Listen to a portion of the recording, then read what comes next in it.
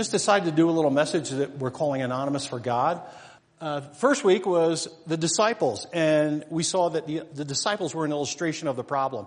And we noticed that all through the 3-year ministry that our Lord had on earth, his disciples had this ongoing argument amongst themselves as to which one of them was the greatest. And we were saying that that's basically an illustration of what's wrong with virtually all of us in the Christian life, that a lot of times we're more interested in bringing attention to ourselves and glory to ourselves than we are to bringing attention and glory to Jesus. Actually, in the song we sang just before I came up, notice it said, I'm learning the art of losing myself in giving you praise. And that's kind of what we're talking about here.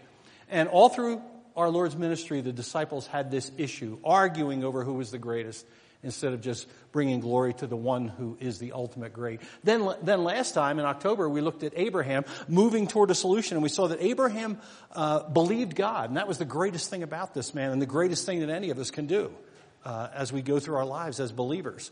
And Abraham was interested in knowing God and in getting all of his self-worth, his self-esteem, his abilities in ministry. He was happy to just know God better by carrying those things out. So we're moving toward a solution with Abraham. And today, I want to try to say that Jonathan helps me at least, and I hope you guys, helps me as an illustration of the solution. What does it really look like to live anonymously for God?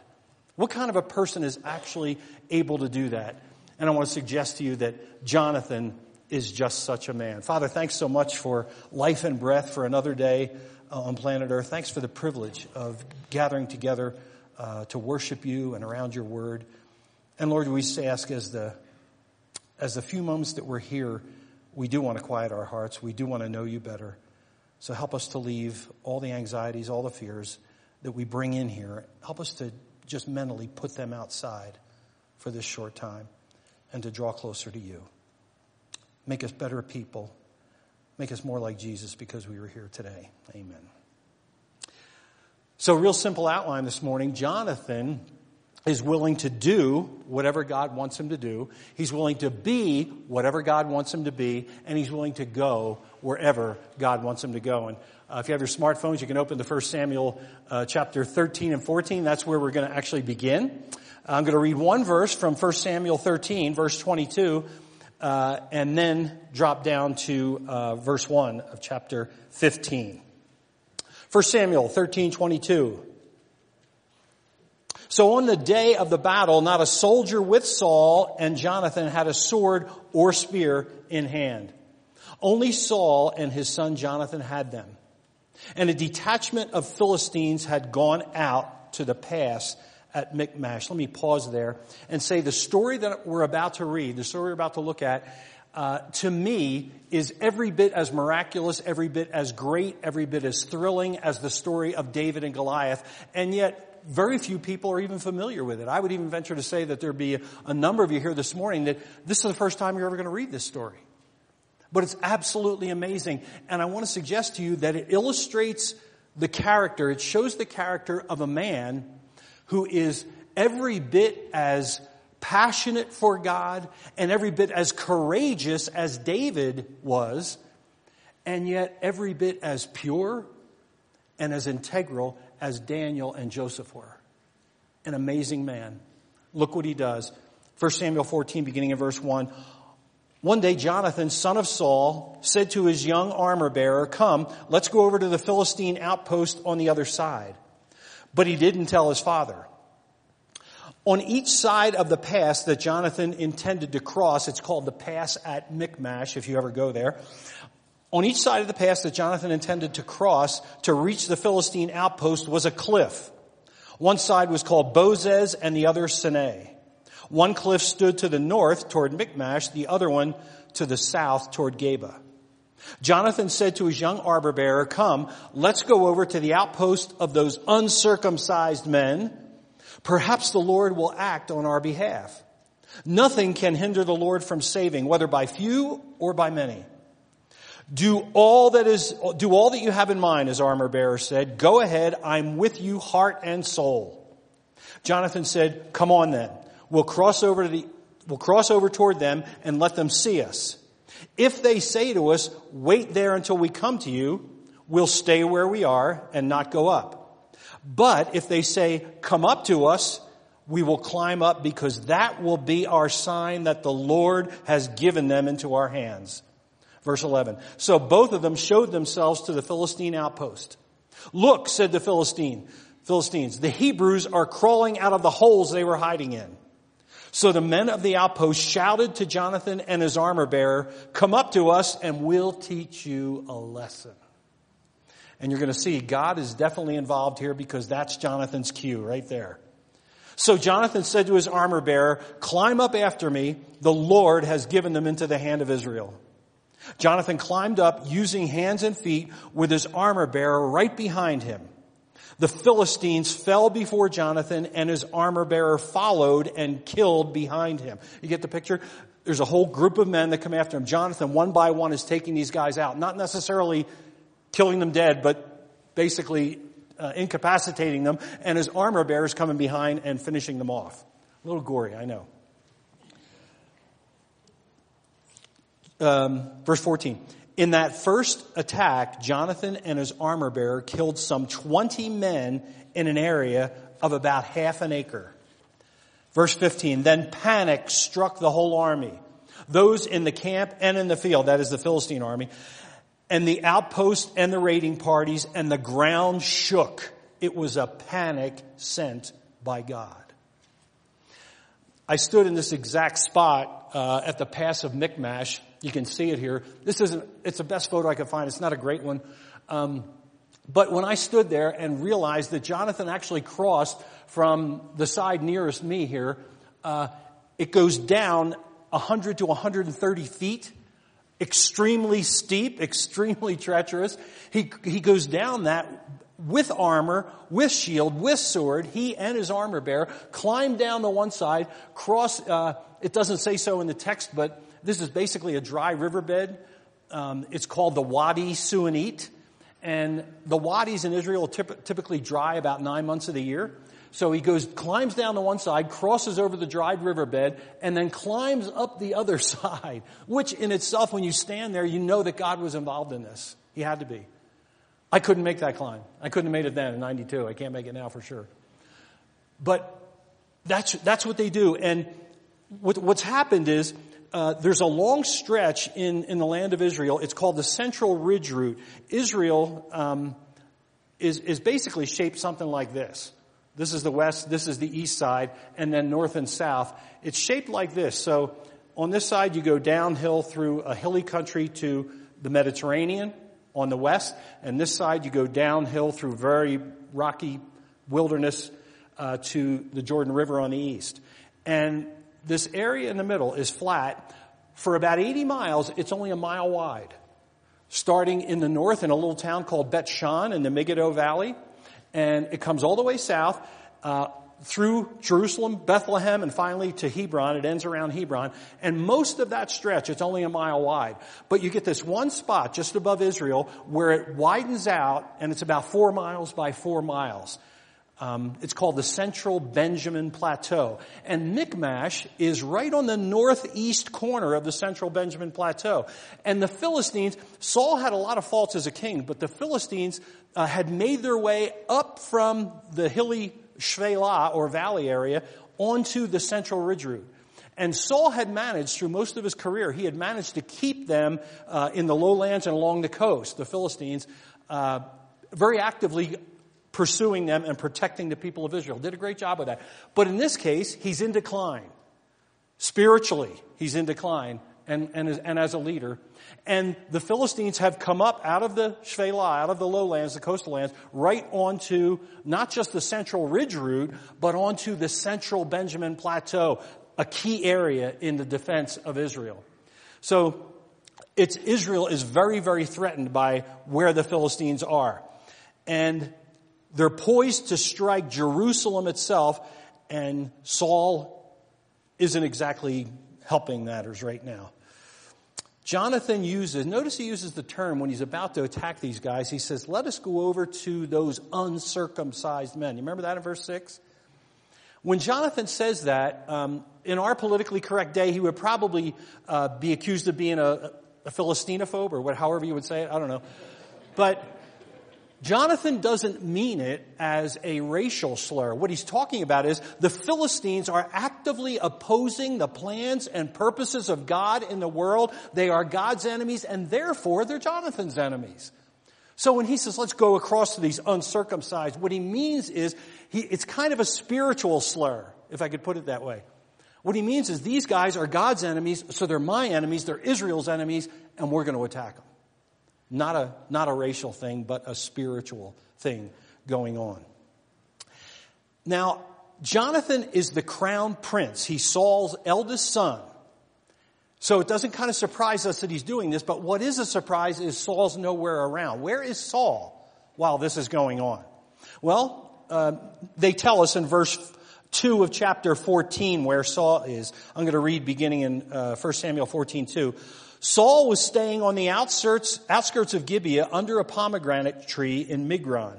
With him were about 600 men, among whom was Ahijah, who was wearing an ephod.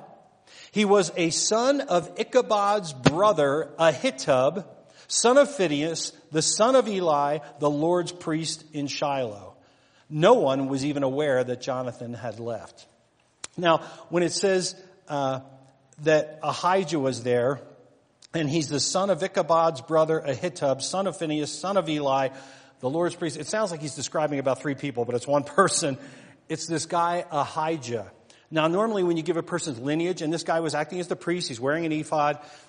When they give a lineage of someone, it's fine to mention their father, grandfather, even great-grandfather. And that's what happens here. We're told that Ahijah's father was Ahitub, that his grandfather was Eli.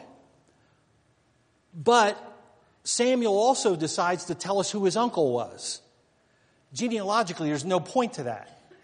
Why would he do that? Well, the only reason is because of the guy's name, Ichabod. Anybody know what Ichabod means? The glory has departed. Yeah, it actually literally means no glory. The glory has departed. Now, Saul has already been told by Samuel that the Lord has disqualified him from being king of Israel. The Lord has counted you out. You're done. You're finished. So the contrast here is, here's Saul, the no-glory king of Israel, the one from whom God has departed, and he's sitting with Ahitub, a priest from the line. Anybody remember the story of Eli and his 2 wicked sons, Hophni and Phinehas? That was Ahijah's grandfather. And his uncle is Ichabod. So here's a priestly line that is defunct as far as God is concerned. It's been completely disqualified. There's no glory. And he's sitting with a king with no glory. So here's the no glory twins. And the Lord has departed from both of them.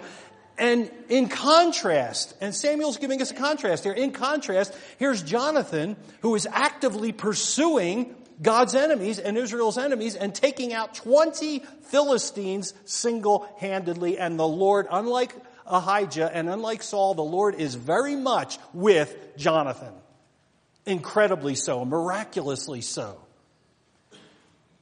I would even suggest to you that at this point, with Saul being deposed by God, that Jonathan is really the de facto king of Israel at this point. God always has a leader for his people. And since Saul has been disqualified, somebody has to lead. And I would suggest to you that that's Jonathan at this point. Churches consider interim pastors. I would almost argue Jonathan is kind of the interim king here. But as he does this incredible thing, dispatching 20 Philistines single-handedly, there's not a single person there but his armor bearer to witness it. Unlike his friend David, who a few months later is going to attack and kill Goliath in front of thousands of people, Jonathan does something, in my view, just as miraculous, maybe more so, and there's nobody there. Nobody but his armor bearer. But you know what? That doesn't matter to Jonathan. He could care less. He's not in it for his glory. He's in it for God's glory. He's willing to be anonymous. He doesn't need anybody to know. Jonathan is willing to do whatever God wants him to do. Secondly, he's willing to be whatever God wants him to be. Fast forward a few chapters. We're in 1 Samuel 14. Fast forward to chapter 17, where the famous incident we just talked about actually happens. David kills Goliath. And when he comes back from killing Goliath, he has a talk, an interaction with Saul, the king. Let's pick it up in 1 Samuel 17 and verse 57. As soon as David returned from killing the Philistine, Abner took him and brought him before Saul, with David still holding the Philistine's head. "Whose son are you, young man?" Saul asked him. David said, "I am the son of your servant Jesse of Bethlehem." Now chapter 18 and verse 1. After David had finished talking with Saul, Jonathan became one in spirit with David, and he loved him as himself. Incredible statement. Verse 2. From that day, Saul kept David with him and did not let him return home to his family. And Jonathan made a covenant with David because he loved him as himself. Jonathan took off the robe he was wearing and gave it to David, along with his tunic and his sword and his bow and his belt. You know, keep in mind now, Jonathan is the crown prince of Israel. He's Saul's eldest son. He is the rightful heir to the throne of Israel. And he knows that. He knows that. So wouldn't you think, just think of the way our world is. Do you just hand things over like that? You know, there's a spirit of competition that exists in our world that I guarantee you existed 3,000 years ago when this happened. And if I'm Jonathan, I'm watching David come back, holding the hand of the Philistines. I think I'd burst into the scene while he's talking to Saul and say something like this. You know, so what, punk? You know, good for you. You killed a big 10-foot goon. Why weren't you there a couple months ago over in Michmash? I dispatched 20 of these goons. You know, what's harder? Killing one big guy or 20 normal-sized men? I'll take on the big guy, thanks. Little punk. You don't know your place. Get over it. That's what you would think from the crown prince, right? Who, by our standards, has just been shown up by a teenage shepherd boy. But that's not what happens, is it? That doesn't happen because Jonathan's willing to do whatever God wants him to do. He's willing to be whatever God wants him to be. And you know, 20 years ago, Janine and I were searching for a name for our newborn son. And it led us, the character traits in this man led us to what we finally named our son, Jonathan. He's an amazing example of what it means to want to be everything that God wants you to be, but not one bit more. And to be completely submissive to any change in plans that the Lord might have. Truly willing to be anonymous for him. And part of me wants to say, I love that side of him, but another part of me feels bad for him. I want to say, Jonathan, you're the crown prince. Come on, boy. Stand up for yourself. You know? Show him what you showed him what you're made of back in Michmash. Show him here today. Don't just take this lying down. But Jonathan's not going to have any of that. No. God's choice is clear. He wants David to be the next king. So Jonathan freely takes off his robe, the symbol of the chair, the symbol of the royal chair, the symbol of the king, the rightful heir of the throne of Israel, and just gives it to David. He just surrenders it right there. Gives it all to a stinky little shepherd boy. And think about it. Here's a young man, Jonathan, probably in his mid-20s at this point. Physically extremely intimidating, as tough as they come. I think every bit as tough as David, who slew his thousands. I think Jonathan's just as much of a bad dude. Spiritually, as close to God as they come. He has the respect not only of the people of Israel, but of the army of Israel. He's qualified in every way. You gotta love this guy. And yet he freely hands everything over. Freely.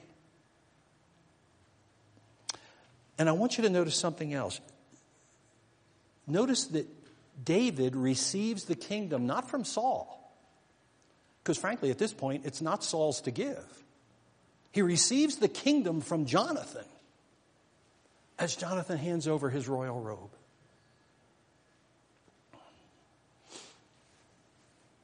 You know, a number of years ago, there's a group called the Association of Theological Schools, ATS. I actually meant to bring this to our next transition team meeting, Bob. And ATS, a number of years ago, it's fairly dated, probably late 90s, around 2000, they conducted a survey of traits that the average church member likes to see in a pastor. And they came down with 9 traits. I'm going to do the David Letterman style here. I'm going to go from 9 down, all right? Trait number 9, willing to acknowledge mistakes and limitations. Number 8, able to handle pressure. Number 7, a theologian. Number 6, perceptive counselor. Number 5, able to build rapport with others. Number 4, completes tasks. Number 3, good Christian example. Number 2, strong personal integrity. And the number 1 qualification or character trait the church members like to see in their pastor, willing to serve without concern for public recognition. Isn't that interesting? In other words, the majority of church people in this ATS survey want a pastor who's willing to be anonymous for God. Who's willing to do whatever God wants him to do, be whatever God wants him to be. And lastly, they're looking for someone who's willing to go wherever God wants them to go. And that's Jonathan here too. Fast forward to 1 Samuel chapter 31, if you would. Before I start reading there, you know, Jonathan and Saul are about as polar opposite, I think, as any father and son could be. Saul isn't so much concerned with being God's king as he is with just being king. He's not concerned with what God wants in terms of the next king or even in terms of his own behavior. He's concerned with what he thinks is right. And Jonathan is exactly the opposite. Jonathan wants whatever God wants. And he suffers the humiliation, think about this, of having his own father try to kill him at least 2 times. Once publicly, 1 Samuel 20, the humiliation of having his own father try to kill him at least 2 times for the simple reason that he's committed to obeying God and to doing what God wants instead of what his father tells him to do. Saul spends the last couple years of his life trying desperately to kill the man that he knows God has selected to be the next king of Israel. And his son Jonathan, conversely, spends that 2-year period doing everything he can to protect David and to make sure that David actually gets to come to the throne. So again, they're polar opposites. And the real difference, guys, listen, the real difference is that unlike his father, Jonathan is very willing to be completely anonymous for God. That's the difference. Jonathan is a faithful servant of God, a faithful friend to David, and a faithful son to Saul. I don't think Saul, frankly, deserved the loyalty and the love and the respect that Jonathan continues to show him, but nonetheless, Jonathan does it. Notice 1 Samuel 31, verses 1 and 2. We're up in the Megiddo Valley, and Israel is once again at war, fighting the Philistines. Now the Philistines fought against Israel, and the Israelites fled before them. I think, again, here's a clear example that Saul is a leader that has been rejected by God, and therefore the Israeli army, the Israeli people are suffering because they're under the leadership of a man that's been disqualified by God, and therefore they meet with catastrophe. The Israelites fled before the Philistines, and many fell dead on Mount Gilboa. The Philistines were in hot pursuit of Saul and his sons, and they killed Jonathan. For me, one of the saddest lines in Scripture. And then you probably know the rest of the story, that Saul sees he's wounded, and he sees there's no help for him, so he falls on his own sword, committing suicide. Jonathan's a faithful son to Saul, who, as I said, frankly isn't worthy of his son's loyalty.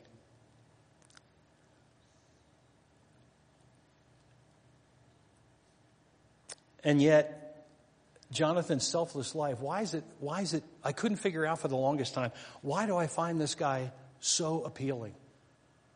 Why is it that he touches my heart so deeply? And I finally realized quite a number of years ago, actually around the time that our son Jonathan was born, Jonathan is so appealing to me, I think, because of who he reminds me of. His selfless life reminds me of another man who was also a prince, the son of a king. And this man, like Jonathan, was willing to lay aside his royal robes and become a servant. This man, like Jonathan, was denied the privilege of reigning over his kingdom, over his father's kingdom, even though he was the crown prince. And this man, like Jonathan, was a faithful son to his father, even to the point of death on a cross. And this man, like Jonathan, emptied himself and made himself, as Paul tells us in Philippians chapter 2, of no reputation.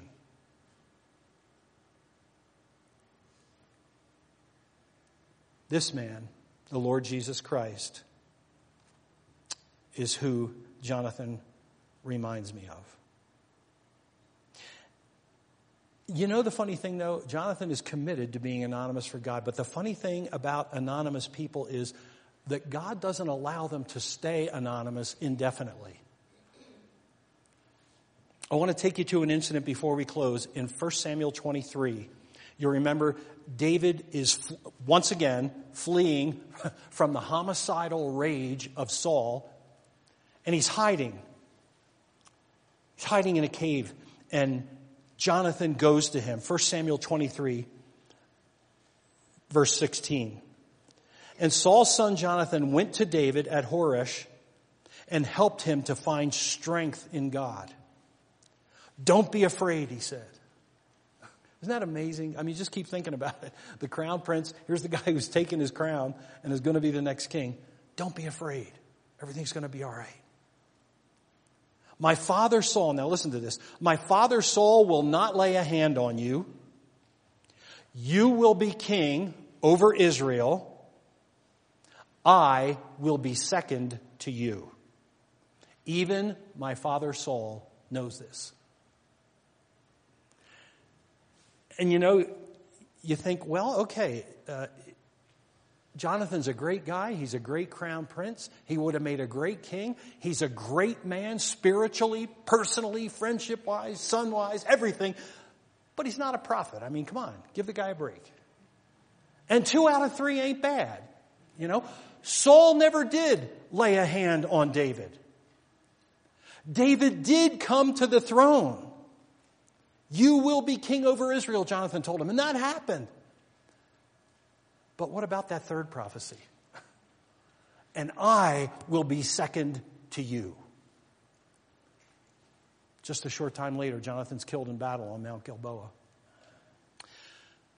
Well, think ahead with me a little bit, if you would, because in Ezekiel chapter 37 and in Jeremiah chapter 30, we are told that David will rule over all of Israel in God's millennial kingdom. For those of you who are premillennials, he will rule over God's millennial kingdom. And it doesn't say so, but I believe with all my heart that that's where Jonathan will be proved to be a prophet on top of all the other good things he is.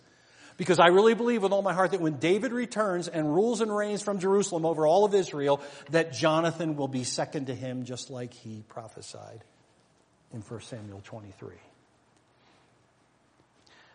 Janine embroidered, when Jonathan was born, she embroidered a little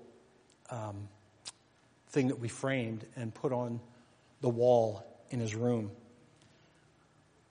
with his name on it, Jonathan, and a few of these verses, and then this verse from 1 Peter. Therefore, humble yourself under the mighty hand of God, that he may exalt you in due time. The funny thing about anonymous people, God doesn't let them remain anonymous indefinitely. So Peter and Jonathan's whole life are saying, don't ever try to be, and this is our prayer for our son, don't ever try to be any more than God wants you to be. Don't try to be any less, but don't try to be any more. Be content with whatever God wants you to do. Be content to be whatever God wants you to be. Be content to go wherever God wants you to go, and then leave it all up to him from there. That's been our prayer for him his whole life, and that's my prayer for you guys this morning. Father, we thank you for the amazing example of the life of this man, Jonathan. And we ask you to help us in spite of our sinful nature. Lord, I ask you to help me in spite of my sinful nature, to be willing to be anonymous for you, to do what you want me to do, to be what you want me to be, and to go where you want me to go. We'll trust you for the ultimate outcome in Jesus' name. Amen.